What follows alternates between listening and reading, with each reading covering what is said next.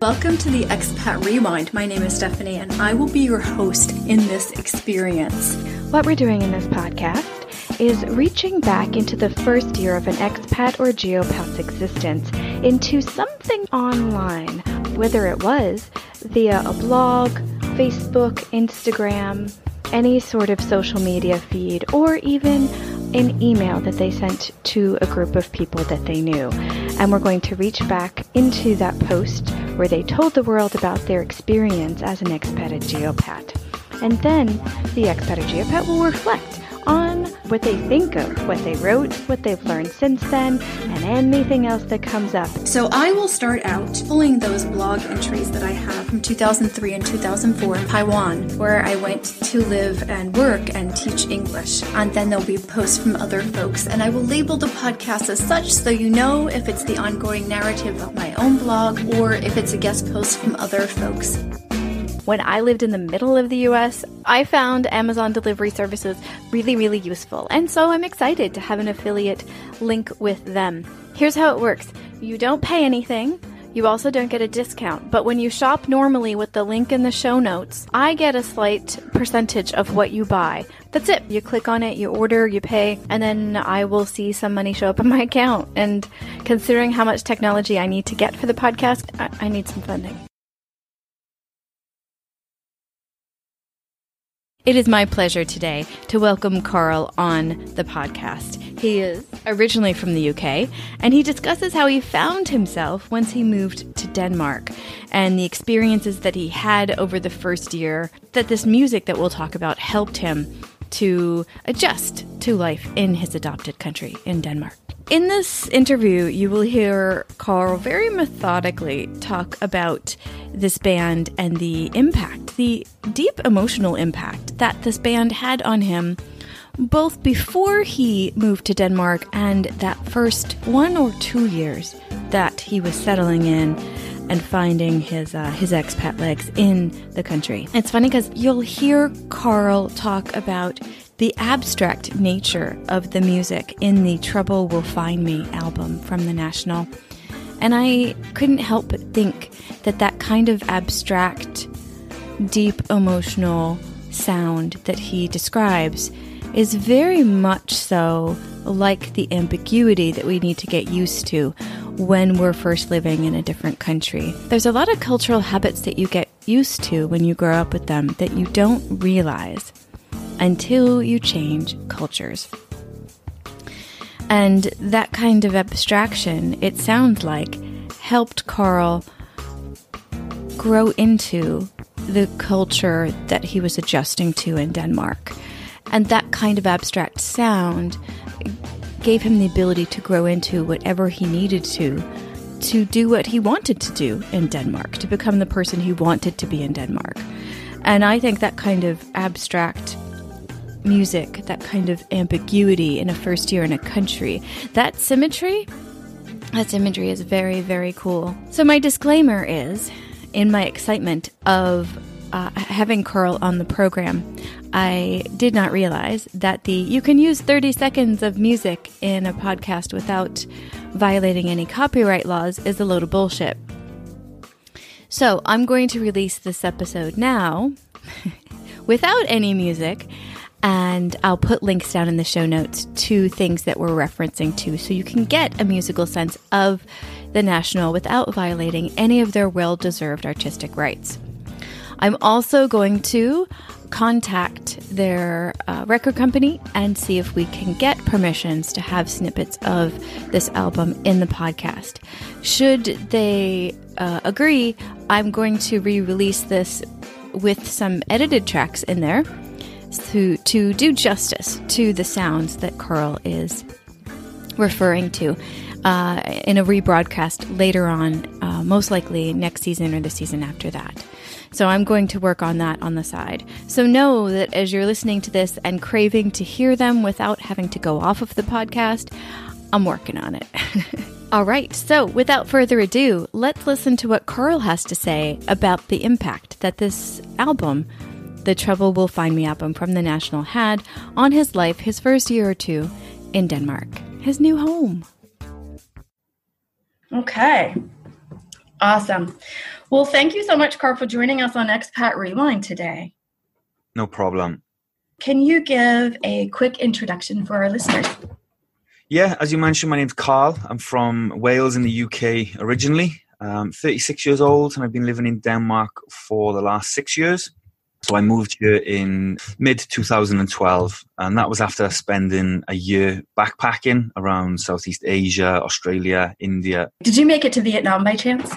I did make it to Vietnam, yeah. Fantastic, amazing country. Oh my God, seriously. I lived in Hanoi for about 3 years. It's a fantastic country. I bought a motorbike when I was down the south and rode from the south to the north. I think a lot of people do that these days, but it was a fantastic experience, amazing country. It is the place to ride a motorbike, I think. It's really, really awesome. Yeah, they're a little bit unsafe, but... Oh, incredibly. Yeah. But the fun and kind of weird thing for me to say that it's fun about Vietnam is that traffic in general is so dangerous that even just crossing the street, it's equally as dangerous as riding a motorbike. Yeah. So. It always amazed me that to cross the road in Vietnam, you have to almost put your life in other people's hands and step out into oncoming traffic. Yeah. But it works. The system works somehow. Yeah. I don't know how. It's true. Well, I'm in Shanghai, China right now, and there are times of the day where it's almost the same here. There'll be a crosswalk, but you literally have to go before anybody will stop for you. So it's just kind of hoping that they're decent. And they generally are. But it is putting yourself out there first. We're going to do our first music episode. Yay! Let's do a little bit of the geographical context, and then we'll go into the musical context. So where were you? How far into the first year were you? That kind of thing. Yeah, so as I mentioned, I moved here mid-2012, and it was towards the end of that year that I first started listening to this particular album, which is Trouble Will Find Me by The National. I don't know if you're a fan yourself. They're an American band from New York. But it's a band that I've listened to over the years, and it's one of those groups that I can identify where I was when I started listening to it. It almost defines periods of my lives with certain albums. Yeah. How did you find out about them? So a friend of mine's a big music fan, and we're into similar kind of music, Neil Young, some indie music, particularly from the UK. And he recommended The National, and I immediately sold on them. And I've seen them live a few times over the years. Thankfully, they're very popular in Denmark, so I've been lucky enough to see them live on a number of occasions. What was it about their sound that resonated with you at that point? Or was it the sound, or was it the lyrics, or a combination of both? I think a mixture. The lyrics are often abstract, so you almost have to use your imagination, and I prefer lyrics to be abstract rather than a songwriter spelling things out for you. I think it's great to use your imagination, and also the sound of the music as well, the cadence of the music. And as I mentioned, I think the reason I have a strong attachment to them is I can remember, like, for instance, the album prior to the one we're going to discuss today, I listened to when I was traveling. So a lot of my experiences of being in Southeast Asia and Australia are linked to this band. So when I came to Denmark, I think I first started listening to this album. Again, it's almost like the soundtrack of the first year that I spent in Denmark. And it was a year where I was still trying to assimilate, settle down, decide if I wanted to stay here, what I wanted to do career-wise. So a lot of important things that I decided in that first year. This is what I would have been listening to in the background, really. Okay, so you actually were exposed to The National via a friend while you were traveling for that 6 months, not your first year in Denmark. Yeah, prior. So prior to me moving to Denmark is when I started listening to them, yeah. But it was one of those things that was really a strong part of your first year in Denmark. Definitely. And then there was a lot of change going on in that first year. The album as well helped me meet people. A lot of my friends were into the same kind of music, something we bond over. So a similar way to how I am with my friends back home in the UK, it was the same in Denmark, where we bond over a shared interest in certain types of music. Oh, fantastic. Do you play any music? I don't, and my singing voice is even worse than my music. So please don't ask me to sing any lines. No, oh gosh, no, I would not do that. You mentioned some of the things that hit you when you first moved to Denmark. Can you mention like the strongest things that you felt? Yeah, well, I moved to Denmark because whilst I was traveling, I met a Danish girl, and we kept in touch. Yeah, it's such a cliche, a holiday romance. So we kept in touch. I moved to Australia to continue with my travels. She moved back to Denmark. And then after spending some time in Australia, I decided to visit her in Denmark, see what it was all about. But my plan was to go back to Australia. But I came to Denmark and decided to stay, really. Unfortunately, the relationship hasn't survived to this day. But nonetheless, I moved to Denmark, and it's been a real positive move for me. Definitely. But initially, I think there's certain differences, particularly as I was traveling. I think when I first came to Denmark, I was very much in that mode. I saw Denmark almost as another country to visit. I never really thought I would stay here this long necessarily. But over the course of that first year, I settled in. I came to appreciate what the country had to offer and decided to stay. And it's been very rewarding 6 years in Denmark. What was the hardest part of the first year? Finding employment. I think good point. Yeah, a challenge, not speaking the language, and not at that point, not necessarily having a career. So when I came to Denmark, I did the thing that all British and Irish people do. I went to find a job in an Irish pub. So nothing wrong with that. No, that helped me gain a social network. Right. Allowed me to meet people. It was really, really important. I think without finding that job, I don't think I would necessarily be in Denmark now. Sure. So that was one of the major challenges, is finding work, supporting yourself, and then making some decisions. Okay, what do I want to do in this country? What do I want to get out of it? What do I want to contribute? Those kind of questions. Those big questions. Yeah, for sure. Yeah. For sure. Now, you said the album was Trouble Will Find Me. Is that right? Yeah. Okay, we have to talk about that name. What did that mean to you? Because it sounded like lyrics were important, so I'm guessing album titles and song titles might have been important too. What does that title mean to you? I've never given it much thought, actually, but now you mention it, it's kind of ironic. Trouble Will Find Me. It's quite ominous song title.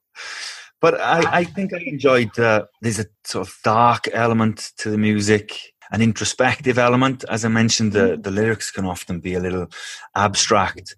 So it's up to the listener or the reader to interpret from that, really. And as I mentioned, it wasn't so much individual songs. It was more that the album was the soundtrack to my first year in Denmark. Where did you listen to it? Well, I have it on vinyl, actually. My ex-girlfriend bought it for me on vinyl, and the album itself, it's a work of art. So some of the pictures in there, so I have it framed on my wall at home, some of the inserts from the album.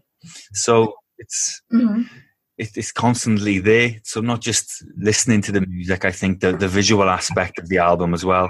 It's quite a stark piece when you look at it. So I've got it at home at the moment, on the wall, pride of place. So are you saying you only listened to it when you were at home?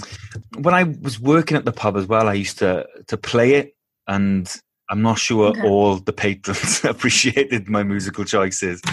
But it was very self-indulgent of me to put this music on and force everyone else to listen to it. But I don't think they minded too much, thankfully.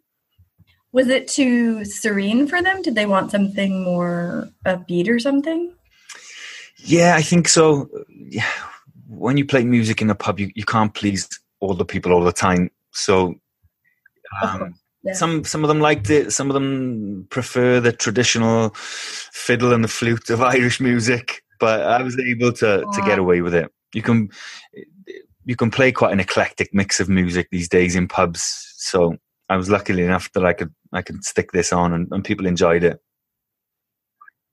Okay, so I'm trying to look up the album art right now, and so far I'm getting the somewhat creepy album cover of the woman's head. Yeah. mirrored on itself. That reminds me of Dexter, the TV show, for some reason. That's an odd analogy. Sorry. No, but it sticks with you. It's quite a stark image. It's not something you forget in a hurry. And black and white as well. Not. Sure. Okay, and that's them. So was that, when you say the album art, was that the main feature, or was there other stuff inside, like on the sleeves and stuff? Yeah, on the inserts, there's also other pictures as well. So they're obviously designed to be displayed around the home or put in frames. So the artwork, when it comes to vinyl, is very important, I think, for some bands anyway, at least. Oh, yeah, for sure. No, I remember having vinyl in the 70s and 80s and whatnot. I miss vinyl, actually. I loved getting like a new 45. I don't know if you ever had the smaller, because I'm guessing that was a 33, right? It's the big album. Yeah, I'm too young to remember vinyl back in the day. Yeah. I remember my mother and my father playing vinyl, but I never. I'm CD kind of guy. That's my era, the CD.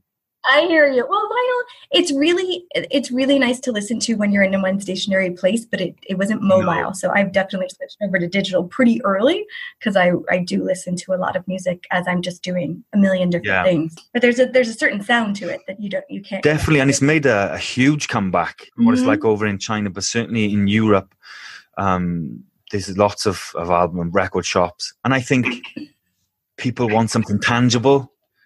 Since music has become digital, you don't own anything. You might listen to a song, but that's as deep as the connection goes. If you own something physical, you can read the lyrics, you can look at the artwork. I think you have a stronger connection to the music.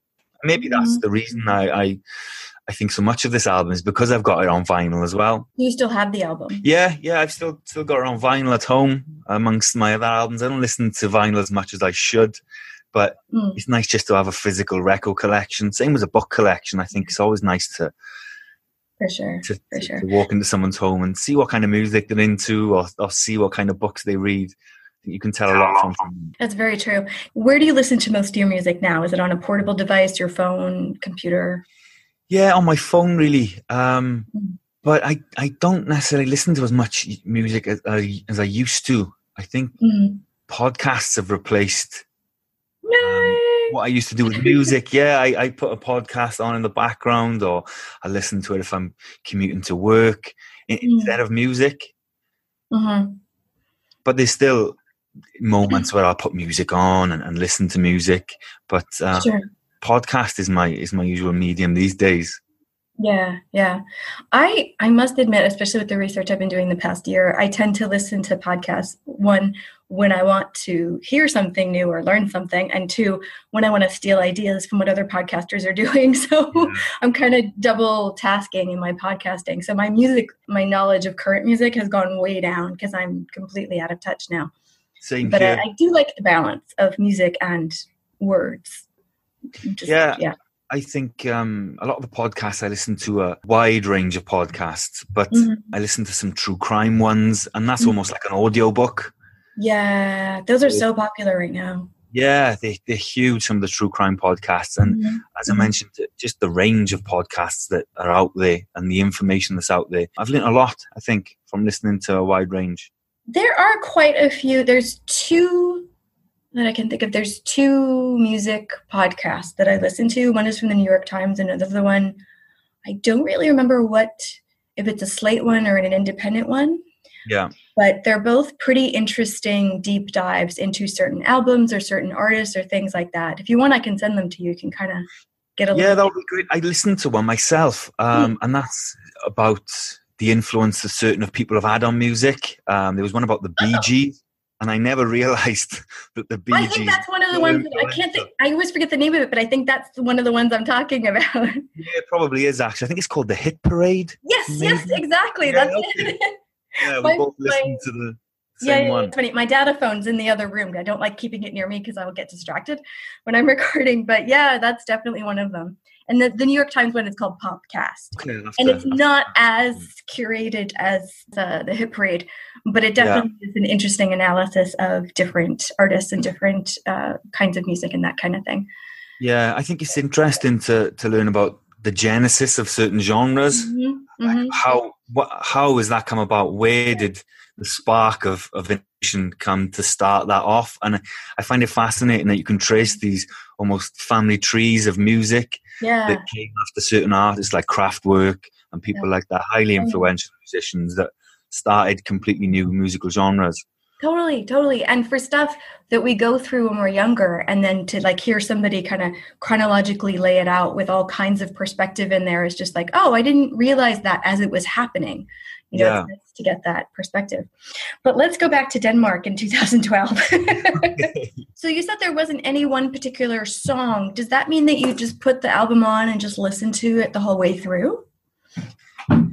Yeah, often. I can say that I don't think there's a bad song on the album, which is, I think the album as a format is not as important as it used to be. I hate to sound like one of these old people, music isn't what it used to be, but I think the album as a format, as a piece of art, is not as important nowadays.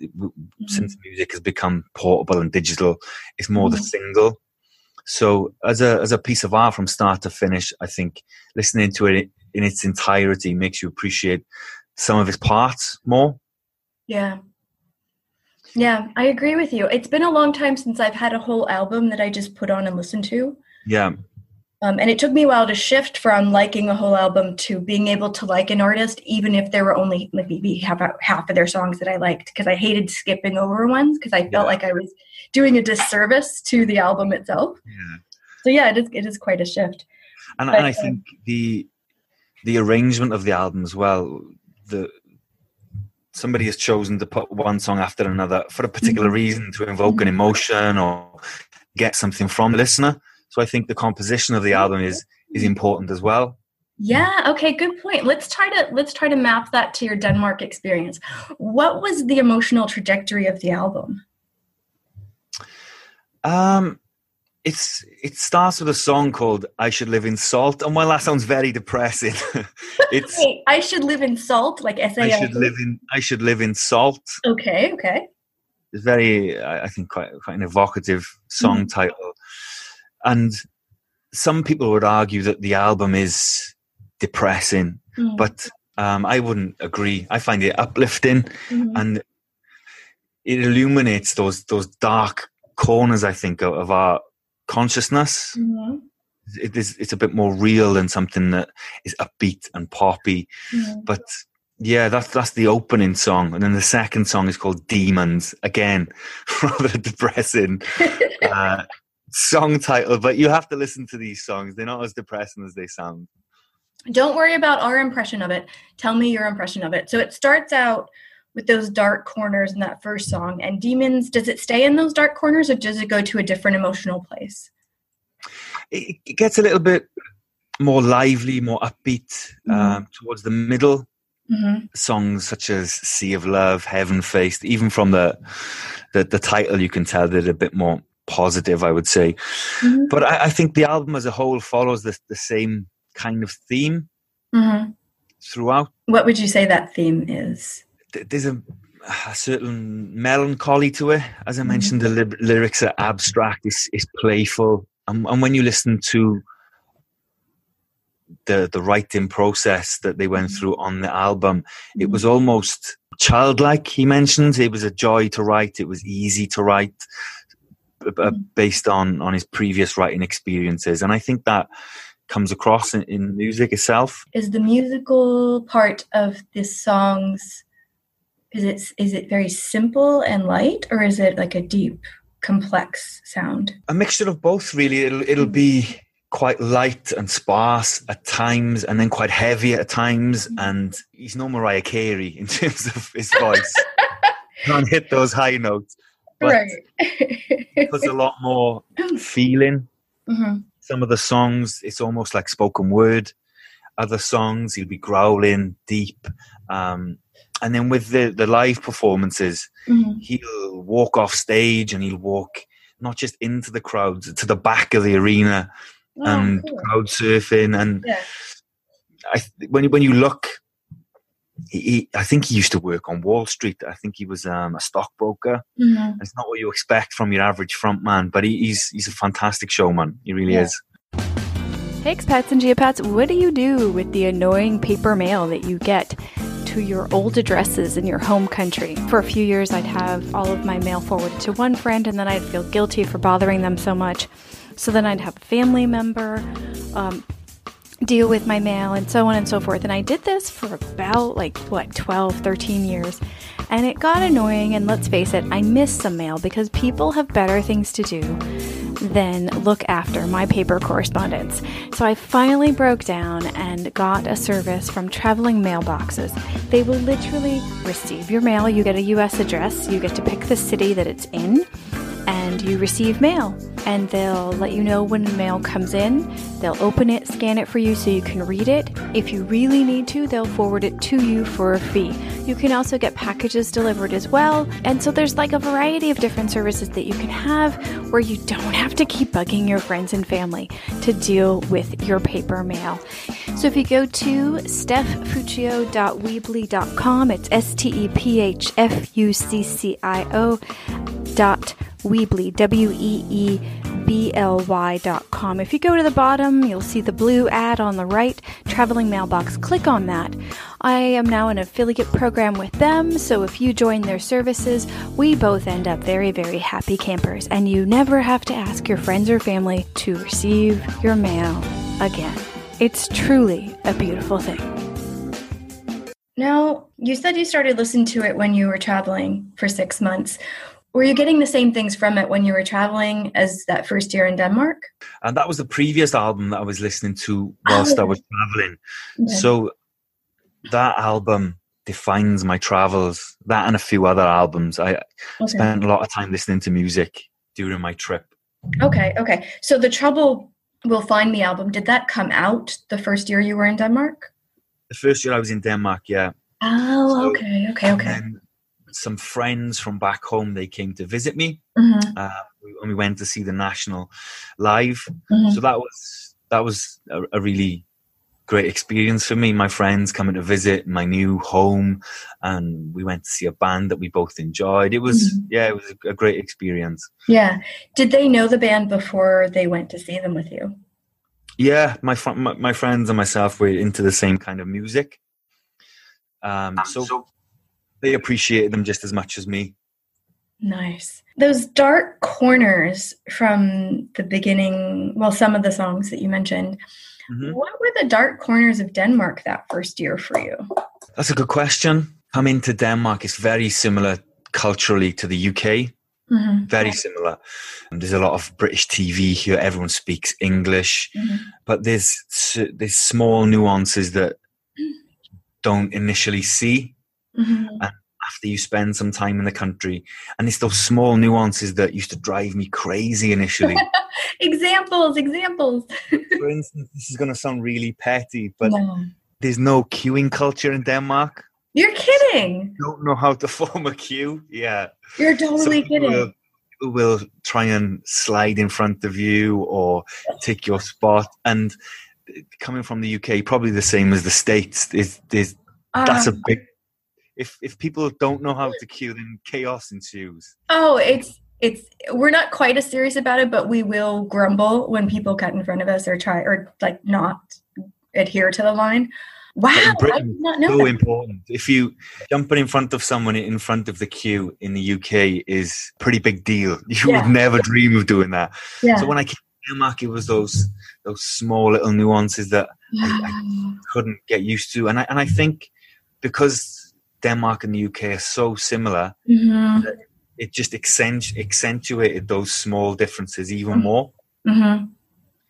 But yeah, there's a lot of similarities between the countries, so settling in was pretty easy.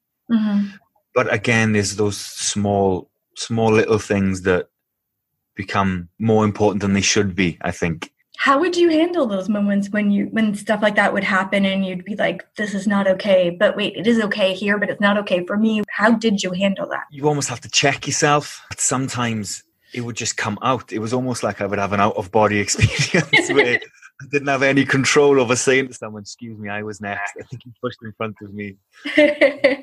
Yeah, I'm used to it now. It's one of those, feel this is my home now, and you have to get over these things. And in the grand scheme of things, nobody's hurt, nobody's injured. It's just somebody pushing in front of me in the queue, and I should be less uptight about it. Yeah. It does take a while to get used to. I've lived a lot of my adult life, a lot of my working life over in Asia, and a lot of the countries here, Japan, the definite exception. A line is a new thing when you're trying to do something. And when I traveled a lot for work last year, I was going into a lot of train stations and a lot of airports, and everybody and their brother, and especially the older grandmas, would just go straight in front of you, no apologies.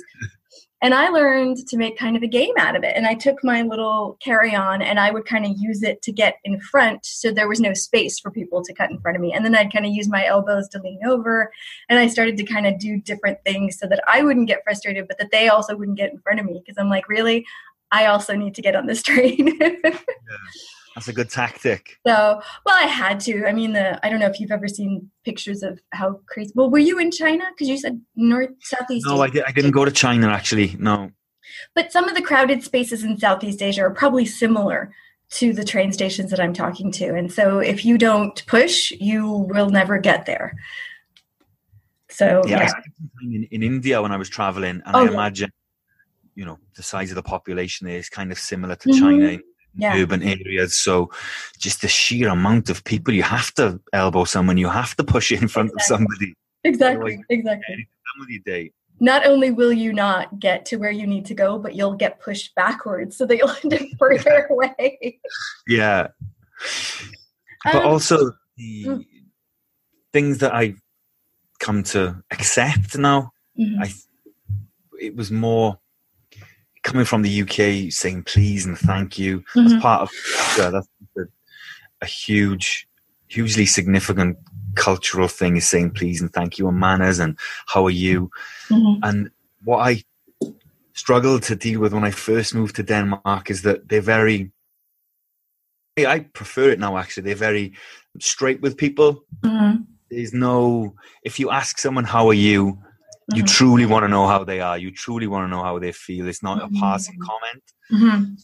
Danes do away with these small niceties that in the States and in the UK you say, but you don't really mean. It's more being polite. Whereas in Denmark, there's not so much a culture of saying please and thank you with everything you do. Right. And initially, I used to get, particularly working in a pub, I used to get a little bit offended. But then to realize this is the way things are. It's not going to operate the same as it does back home, and this is the way things work here, and they really do work here in Denmark. Yeah. Interesting. Now, I don't know a lot about Danish culture, but I've heard that in Germany, which is sort of close by, at least coming from this far away, that they're very blunt, and like friends or no friends, they'll just tell you what they think, and kind of not have a lot of those niceties. Is it similar to that kind of? I think the Nordic countries, they operate under a social democratic model. So it's very much everyone's in this together. There's something called jantelov, which Denmark has adopted. It's similar throughout the Nordic countries, where don't think you're better than anyone else. I think it's the almost the opposite to the States, where you need to fight to succeed and these things. Whereas in Denmark, everyone's opinion seems to matter. Everyone's welfare matters, and that translates into the workplace as well. It's very democratic. Yeah, people care about you. People care what you've got to say, and it's been a real eye-opener. As I mentioned, culturally very similar to the UK, but in certain aspects a world apart and streets ahead of the way things operate in the UK, I think. Was it hard to get work there? Not necessarily. I think when most people when they go traveling, the first job they look for is in a bar or a restaurant, in a service industry. So being from the UK, it wasn't that difficult. There's a lot of Irish bars here. So I was lucky to find that job. And then throughout my first year in Denmark, I was meeting people, working at the pub, settling in, starting to learn Danish. And then I was thinking to myself, okay, what do I want to do with my life here? And I decided to go back into education. It would have been open to me in the UK, but it would have cost me an awful lot of money to go back to school as a mature student. And in Denmark, I was offered that opportunity and I took it. So I'm currently still studying, finishing my studies soon. Nice. But I've been doing that for the last 5 years in Denmark. Yeah. So what are you studying? I'm studying marketing. Wow. So I'm on my internship at the moment at a company called Sleek now. And as I said, the company culture is completely different to the UK. But being able to study for free with support from the government in my adopted country has been amazing. Something I never thought would happen, really. That's fantastic. Let's take a moment to compare your career trajectory with the lead singer, because you mentioned something earlier about the lead singer being like a stockbroker or something, and then him switching over, and now he's obviously lead singer of this group and a really good showman. Was some of your attraction to the group a connection to his story or his experiences or anything like that? Subconsciously, you might have hit on something there. I could be making stuff up. I do that. No, I think subconsciously, music seems to be disposable. X Factor, pop stars, these kind of things, they have one hit and they're gone. And maybe I was attracted to the fact that this band, they're real people, they've had lives. This is something they've decided to pursue outside of their careers. They haven't been born pop stars, they've lived normal lives and then changed careers and been very successful. So subconsciously, possibly. What were you doing before you went traveling? I lived in the UK for 5 years because when I was 17, I joined the British Army. I was there for 5 years and then left when I was 22, moved to Spain for 1 year. I moved back to the UK. I spent 5 years there. Then I went traveling. So I've been a bit of a nomad over the years, really. I hear you on that one. Some time bouncing around the world before settling here. And I think my experiences of traveling and seeing different countries enables me to appreciate what I have here in Denmark, which is my home now and a country that I'll stay. This is my home now. Yeah. Have you learned Danish? Well, I started learning Danish when I first came here, but I had to finish in order to pursue my other studies. Sure. But I'm learning Danish more by osmosis than anything else. Right, it just pass into me. So I'm not, I can't speak as well as a native Dane, but I can understand a fair amount. But Denmark often ranks the highest for non-native speakers speaking English. So everybody, even old people, young people, they all speak English very well. So it's almost a vicious circle or a double-edged sword that the onus isn't necessarily there to learn the language fluently. Are your marketing studies in Danish or in English? No, they're in English. Yeah. So there's courses you can study here as well. Yeah. But I watch Danish TV, things like this. So I can get by. Well, that's pretty impressive because TV can have a lot of slang and a lot of more casual language, which may be sometimes harder to pick up. If I watch TV that's in English, I'll have Danish subtitles on as well.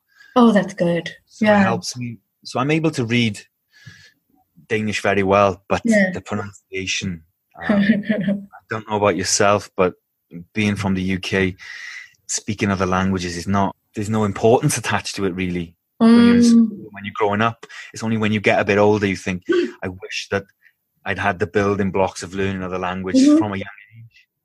Fair enough. Yeah. And the teaching of languages is not very good in the US. We give some lip service to it, but we don't actually put the practice into it or necessarily value it. And I think the earlier that you start to learn the mechanics of learning other new languages, it becomes almost imprinted. So later in life, you're able to break down how to learn a language. Yeah. In China and in other places that I've lived overseas, I know folks who are raising kids and they're growing up bilingually in another culture, and then they'll go, to their home country culture during the summers and whatnot. And I'm so jealous that they have that fluency in both language growing up. Because if you started early, like you said, it's just so much easier later in life to pick up new ones. Definitely. I see the same with a lot of my friends' children. How my friends will speak English to them and they'll answer in Danish. So there's not only are they speaking one language, but they're mixing the languages. It's fascinating how kids so cool. pick these things up so quickly. So cool. Do you listen to any Danish music? I do, but that seems to be just overhearing songs here and there. There's some really iconic Danish songs from really iconic Danish artists over the years that are played at every party. You overhear on the radio. But there's some Danish artists that passed away recently. Kim Larsen. So the country was in mourning for a few days. It was a big parade on the streets of Copenhagen for him. Wow. Yeah. But a lot of Danish music as well is, as I mentioned, they speak excellent English, the Danes. So a lot of music is written in English now, particularly young musicians. You mentioned the career trajectory of the lead singer beforehand, the writing process. It sounds like you read quite a bit about the band also. What are some other things that you know about them? Oh, that's a big question. They've got an excellent tour DVD that I would highly recommend watching. You don't need to be a fan of the band to watch it, because it's not your standard tour guide. They don't just show them playing in Barcelona one night, Milan the next night. The brother of the lead singer, he's almost the black sheep of the family. He lives at home in his parents' basement. He's never had a job. And his brother is the lead singer of one of the biggest bands in America. So the lead singer allowed his brother to make the documentary. Oh, wow. And it is a fascinating examination of brotherhood and dysfunctional families.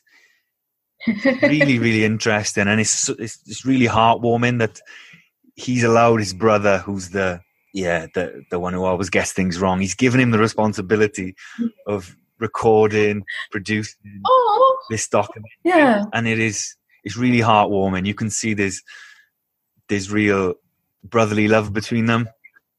Yeah.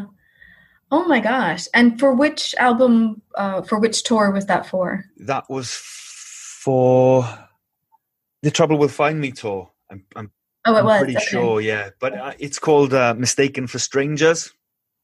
Okay. And it's a fantastic documentary. It's not so much a recap of the tour. It's really, really interesting. I would highly recommend it. That was really cool. Now, I just met you like 43 minutes ago, so feel free not to answer. I can edit anything out later. Do you have any siblings? I do, yes. I've got an older sister and a younger brother and sister, or half brother and sister. Okay. And is there any connection to the lead singer and his brother, like that kind of relationship within your family?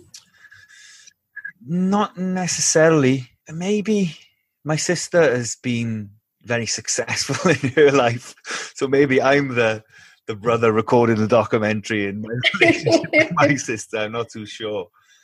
No, you're not living it. So I don't think that counts. Okay, so fair enough. There isn't that. How about the outsider perspective? When you were in Wales before you left for the UK or Spain or any of these things, did you feel at home in Wales? That's a really good question. I think I joined the army when I was 17. So then part of my development was whilst I was in the military, so I had to leave home at 17 and I was gone then until I was 22. So when I went back home after leaving the army, there was almost part of me that didn't feel at home there any longer because I'd gone away, because I'd developed as a person and changed as a person. Coming back was great, but I knew that it was never going to be the place that I spent the rest of my life. And there was part of me that thought, I see my friends settling down, see my friends really happy, and I thought to myself, why can't I just be happy here? Why can't I just settle here and have the same kind of life as my friends? But there was something that it was never going to be for me. And I was always looking to go away traveling. But unfortunately, at that time, my father was sick, and then he was sick for a number of years with leukemia, and then he passed away in 2010. So after he passed away, then that was the catalyst for me to say, okay, I need to do something with myself here. I need to put myself out there and see what happens. And I went traveling, and it's opened up a lot of doors for me. Coming to Denmark, meeting my ex-girlfriend I don't know what I would have been doing if I hadn't have gone traveling. Before you left for the army, do you have any memories of feeling like an outsider, or you just felt like this is my home, no thoughts about it kind of thing?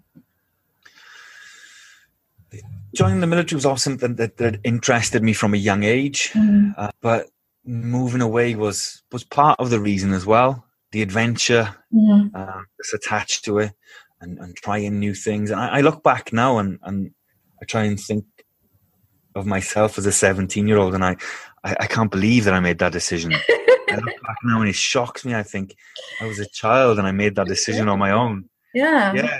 17 is very early to do something like that. Yeah. Yes, it's crazy. My mother had to give her authorization to send me off. Wow. Because I was under 18. Wow. So, okay, let's do a comparison here. From when you left home at 17 to go into the army versus your first travel to a very different foreign country, what would you say was the stronger culture shock? Or the stronger adjustment period? I think going into the military, you almost swap your real family for almost a military surrogate family.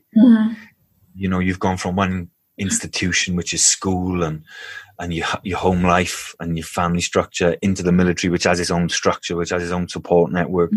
So it's not too much of a shock. You still got support there. It's a shock in terms of, you know, I don't want to get up at 5 o'clock in the morning and go for a run. But I think leaving the military, that was more of a shock. Coming out of that and having that, okay, what do I do with myself now? I've got nobody telling me what to do and what direction I need to go with my life. So that was it's something I had to deal with, the adjustment there.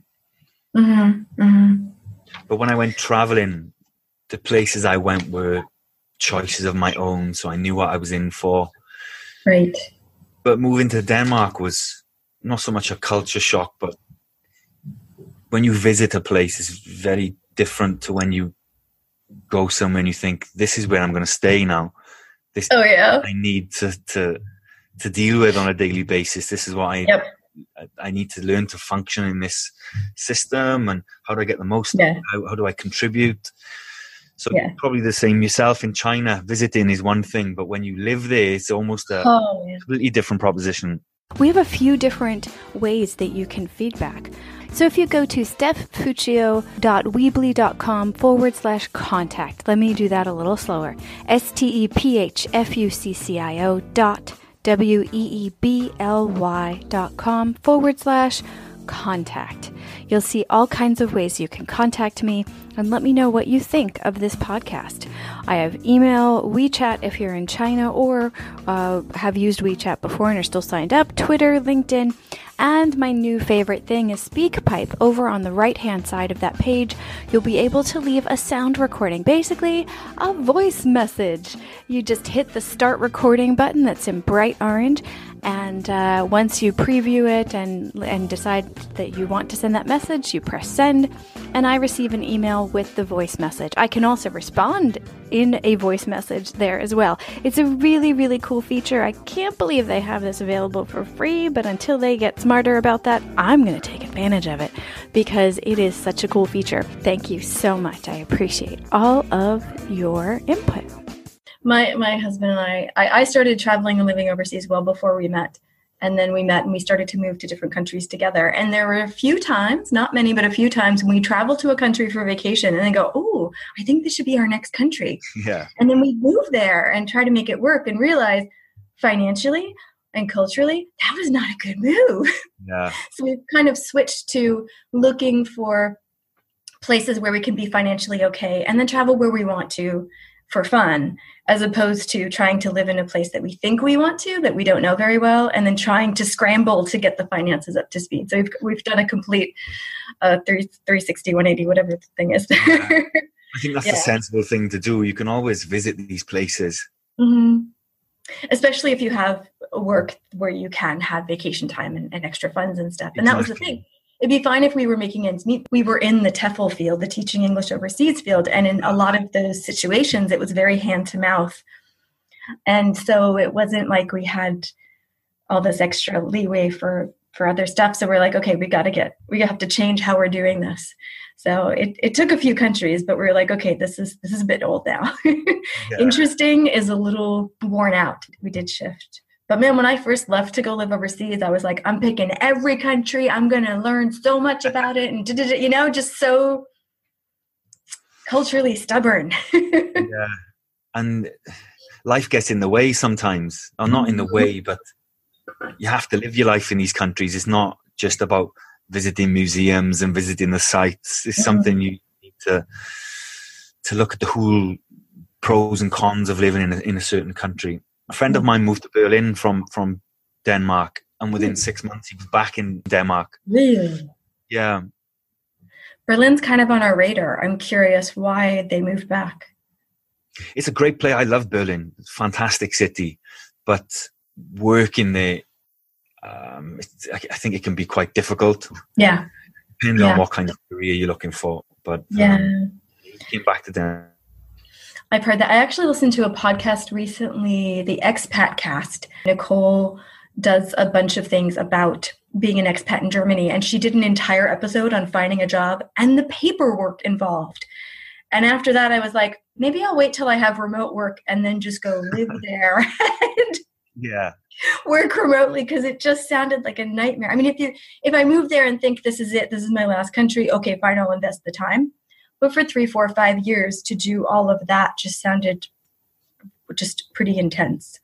Yeah, sometimes the bureaucracy can put you off living somewhere, I think. Yeah, for sure. Like in China and a lot of places in Northeast Asia, the language barrier is so big that the companies will come in and do a lot of this stuff for you because they assume that you can't function. And a lot of us can't, especially to that degree with that kind of vocabulary.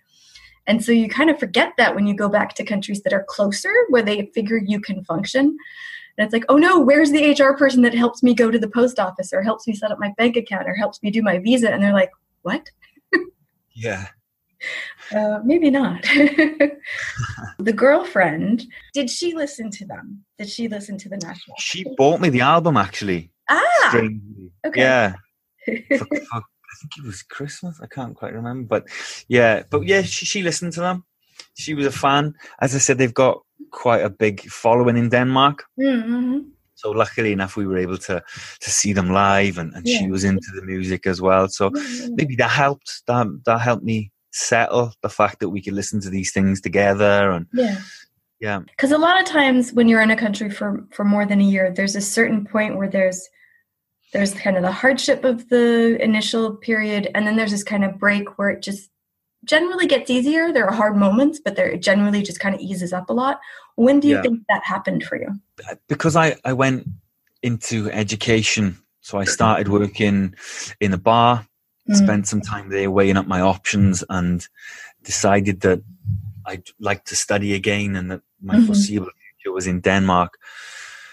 But then in order to study, it was very time consuming, and also I had to work on the weekends. So there was a 4-year period where I was in school Monday to Friday, and then I would work on the weekends.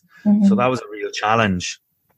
So I would say it's only been maybe the last 2 years where I've managed to find a different job and progress with my studies, that I've had more free time and I feel more settled here. Right. Just because I've got more free time and more time to do things, and see the country and spend time with my friends and that kind of thing. You're saying it was a few years of getting that grounding.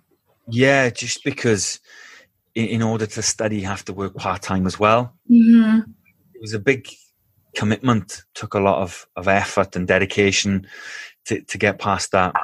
But definitely I'm starting to reap the benefits now. Definitely. Yeah, for sure. Wow. When was the last time you listened to this album? I listened to it recently, actually, after we started corresponding. Yeah. And it prior to that, it's probably been been quite a while. Mm-hmm. It's not something that as I said, I listen to a lot of podcasts. Yeah. But even listening to it over the last week or so, it still has an impact on me, still reminds me of those things. And same as other albums that I listened to when I was traveling, it almost transports you back there. Yeah. What exactly does it remind you of? It reminds me of new experiences in Denmark. Mm-hmm. That first year, everything is new. Mm-hmm. You have to adapt to certain things. Whereas now, they don't become mundane, but things become everyday. So it reminds me of having that sense of intrigue of living in a new country and new experiences. Mm-hmm. Something I still experience now, but not to that extent. Right. I know you said you liked to listen to the whole album, but was there any song or any particular lyrics or chorus or anything that stuck out to you or that really helped you during that few years where you were transitioning into the culture? Well, a mixture of that album and the previous album. Mm-hmm. Listen to them both, but I wouldn't say a particular lyric, more the album as a whole. Mm-hmm. Were there days when you would come home from work or study and you'd just be like, I need that album now? I don't think I listened to it in that way, but having it on vinyl, the whole ritual of taking it out of the sleeve, putting it on the record player, switching the record player over, there's almost something cathartic about that. Ritual of listening to music. It's not a case of just pressing a button. Yeah. That just reminded me of my morning coffee ritual when you were saying. So would you listen to it in the morning? Or? No, not necessarily in the morning, but whenever I listen to it, it would be on vinyl. And I think that gives you a closer connection to the music. Mm-hmm. Mm-hmm. Physically, as I said, taking it out, putting it on, flipping it over. Yeah. You have to work to listen to it, I think. So when you listened to it recently, was it in vinyl form or was it in digital form or was it like online or something? I listened to it on vinyl. So you can tell there's slight differences when you listen to it on a set of headphones, for instance. You hear things that you're never going to hear on vinyl, but there's something that's a little bit more raw when you listen to it on vinyl, I think. I can't stop staring at the album art here. I have it just over to the left from where I'm staring at us. And honestly, when you first, do you remember your impression when you first saw the album? Yeah, initially I was thinking, how have they concocted this picture? Because initially I thought, is it a reflection? Is it another picture? But you can almost see the person looking out the corner of their eye. Yeah. See, okay, for the listeners, I'll put it in the show notes. I'll put an image on Instagram when I publish this. But yeah, because it's I think the same woman and part of her head kind of neck to neck, but we don't see any mouth. And it looks like one set of eyes is open and one set of eyes is closed, I think. Yeah, from the angle that she's looking, it looks like her eyes are closed, but in the reflection you can see that her eyes are slightly... Oh, that there's just a mirror between the two. Yeah, that totally could be. That's just the angle of how we're looking at it. That could... Yeah, but I like the fact that you have to look at it more than once to figure out what's going on. Oh, for sure. And it's so interesting that just looking at it once, even though it's slightly creepy, it's intriguing, and it's not gory. So it's like, well, that's weird, but wait, let me look again. Like it kind of invites you to look in, and it's got that kind of abstract, like try to make meaning out of me thing. Yeah, it looks a little, as you said, a little bit unnerving when you first look at it. It takes more investigation, but I think a beautiful album cover. Yeah, and is she looking at us or is she looking at herself? I think she's looking at us. It might be like one of those paintings they have in haunted houses where the eyes follow you around the room regardless of where you are. No, if you had that album cover on like all four walls of your room, you'd never leave. Creep you out, I think. I think maybe, but it is a very interesting album cover. And is it a drawing or is it a photo? It looks like a photo, right? Does it look like a photo? Yeah, it's a photo. Yeah. Very, very interesting. Do you know anything about the artist that did that, or the photographer that did that? Took No, that? but I know that the other band members, they usually produce the artwork. Mm-hmm. So it's probably somebody else from the band that's taken that picture. Okay. Now, you mentioned podcast a few times, and that makes me very happy. You mentioned the album had a melancholy, but like a deep, meaningful, abstract, like soothing, grounding effect on you. Is there any podcast that you listen to that has that effect on you? Ooh, that's another good question. Yeah, I listened to one podcast by an Irish singer / artist / political commentator called Blind Boy. He's got a set of podcasts called the Blind Boy Podcast. Okay. And again, just the sheer randomness of the topics and the way in which he'll introduce topics that he's a working class man. He comes from a working class community, but the things he speaks about, like art appreciation and things like this, it's unique. It doesn't necessarily need to be highbrow. You don't need to look at art in that way. It can be appreciated by everybody, and the way he breaks it down is fascinating, I think. And the number of topics that he talks about is impressive. So that's a podcast that I listen to regularly listen to that one. That sounds really cool. It sounds like one of the long form podcasts. Is it a pretty long one? Yeah, it's about an hour long, but he started the podcast just to promote sales of his book. Oh, okay. So he was reading some of his short stories. Oh, and okay. Some of his short stories, the imagination the man has is crazy, really abstract. Yeah. Yeah. Did you read his book first? No, I listened to the podcast, and it was almost like an audio book initially, and then it developed. So he starts talking about different topics, and I highly recommend. I think you should give it a listen. I really, I listen to so many. I love new podcasts. Absolutely love them. The first 5 minutes of a new podcast, I'm all like, "What's this going to be like? What are they going to sound like? How am I going to connect with them?" Meeting a new person. Yeah. Somewhat similar, but not at all similar, is do you listen to Tangentially Speaking? No.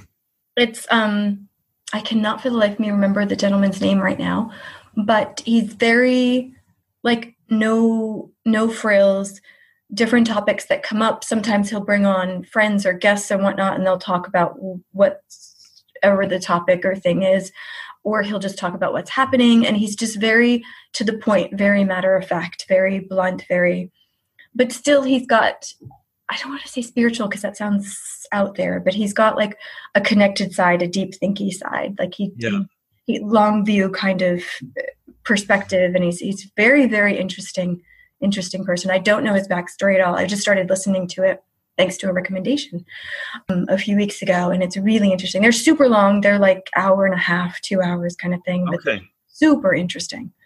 No, I think I'll maybe give that a listen. Definitely. Yeah. I'll send you a link. I end up always having like notes of things that I send people at the end of a conversation. Do you have any final thoughts on this album and what it meant to you those first couple of years that you were in Denmark? Band, The National, I first got into them through friends back home, and then being able to meet friends in Denmark with similar musical tastes, I think it helped me settle. The country didn't seem so alien, and having that network, having some friends where you can bond over a shared appreciation of something, could be football, music, anything, that really helped me settle. And also having my friends from the UK come over to visit me, and we went to watch the National play live. I think they're the common thread throughout my first year in Denmark. And yeah, the album and the music has helped me settle in Denmark, definitely. Yeah. I heard so many different pieces of advice when I first moved overseas as an adult, and a lot of them was just immerse yourself deeply in the culture and try not to speak your own language, and all of these like really intense, extreme actions to adjust quickly. And the more I talk to people, the more I think of my own culture shock, when it was strong and when it wasn't strong. These kind of bridging tools, artifacts, things seem to make it actually easier to adjust. Yeah, I agree. It's great to immerse yourself in another culture, but you still need those links back to home and back to yeah, and past and things like that. Definitely, I agree. Yeah, and just like with the music, just like with the National, it gave you a tool to create a new community in your new country. I mean, that's yeah. I've taken, essentially, if you break it down, I've taken something from home, from my past, to use it to settle in more easy, and that's a beautiful thing, I think. Yeah. All right. Well, I like to pick guest brains on where else this podcast could go. So Let's see. We've done blogs, poems, pictures, Instagram feeds, and now music. Can you think of any other medium that would give itself to this kind of podcast? You could talk about podcasts the way we've just discussed podcasts. Oh, gosh, yeah, we could. They were around long enough ago that people could have had that in their first, yeah, definitely. I don't know why that didn't come to me. You can't see the wood for the trees, as they say. Wow. Yeah, no, seriously. Wow. Okay, yes. Dear listeners, if there was a podcast that helped you in your first year in your country, that's a really good idea. Okay. One more. Yeah. Can you think of anything else that I'm missing? Because I was so focused on blogs for like a year that I really, really didn't think of anything else. And then I realized I was cutting off an entire generation of people that didn't really blog. And I was like, wait, what am I doing? Movies, maybe? Or instead of movies, series seem to be the popular thing at the TV moment. Series, yeah. Ooh, these are good. You're my new producer. Done. Deal. We've got a deal. Well, Karl, I can't thank you enough for coming on here and sharing all of this with us. No problem, Steph. Thank you very much for having me on. It's been a pleasure.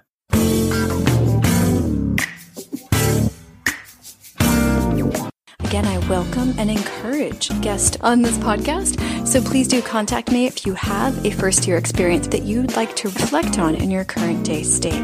You don't have to currently still be living in the same place. There does need to be some time distance between when you experienced that country and that first-year experience and where you are now. It doesn't need to be as long as my 13 or 14 years is from this experience, but there does need to be some time after the first year ended. Contact me for more details. I would love to hash that out with you and have you be a guest on this podcast. Thank you so much for listening to this episode of Expat Rewind. More coming your way soon.